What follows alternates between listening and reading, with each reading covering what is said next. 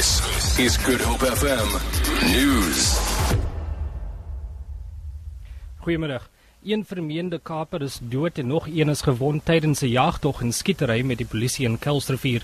4 verdagtes is na die voorval in hegtenis geneem. Die polisie sê een van die voertuie waarin die verdagtes gery het, is vermoedelik gister gekaap. Die polisie se forensiese span is steeds op die toneel om vingerafdrukke te neem. Die taxibestuurder in Jabulo Nyawose is in die Port Shepstone Landdroshof effektief tot 3 jaar gevangenisstraf gevonnis in verband met die dood van die Olimpiese fietsryer by Stander. Nyawose se bestuurslisensie is ook gekanselleer. Stander was in 2013 op 'n oefenrit by Shelly Beach aan die Weskus van KwaZulu-Natal toe hy deur 'n taxi raakgery is.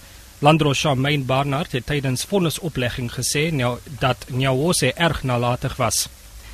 Kusatu vakbonde wat die metaalwerkersvakbond noem as steun, sê dit is nie op die oomblik 'n opsie om by ander vakbondfederasie aan te sluit nie.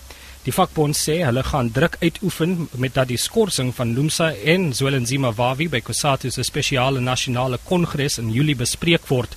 Hulle wil ook hê dat nuwe leierskap by die kongres verkies moet word. Kusatu hou egter vol dat die kongres slegs 'n platform is om eenheid te bespreek en dat Wawi en Nomsa slegs kan appeleer teen hulle skorsings by 'n gewone kongres aan die einde van die jaar. Die 8 vakbonde wat FAO, SACAO en die CWU insluit, sê egter gewone werkers moet by die spesiale kongres daaroor besluit. Frans Matlala is aangestel as die nuwe bestuurshof van die SAIK. Matlala is 'n voormalige konsultant van die SAIK. Hy neem oor by Lulama Makobo, wat verlede jaar as bestuurshoof bedank het. Die George munisipaliteit sê meer as 6000 mense wat geregtig is op subsidies is van die stelsel verwyder nadat hulle nie weer betyds geregistreer het nie. Die munisipale woordvoerder Chantal Edwards Klose sê die mense wat nie geregistreer het nie, moet nou hulle volle maandelikse munisipale rekeninge betaal.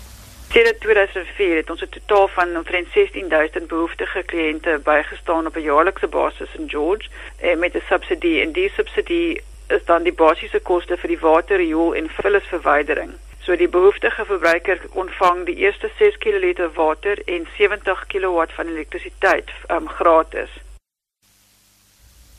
En 2 polisiebeamptes is in Kuwait in hegtenis geneem na verlede Vrydag se bomaanval op 'n moskee waarin 27 mense dood en meer as 200 beseer is. Die inhegtenisnemings is deel van 'n poging om toe te slaan op militantes in die land. Die land se veiligheidsmagte het ook ammunisiekaarte en wapens gevind by die huis van 'n student en nog 'n man wat ook in hegtenis geneem is. Minstens 90 mense word reeds in verband met die aanval aangehou. Vir Good Hope FM nuus, ek is Hendrik Petersen.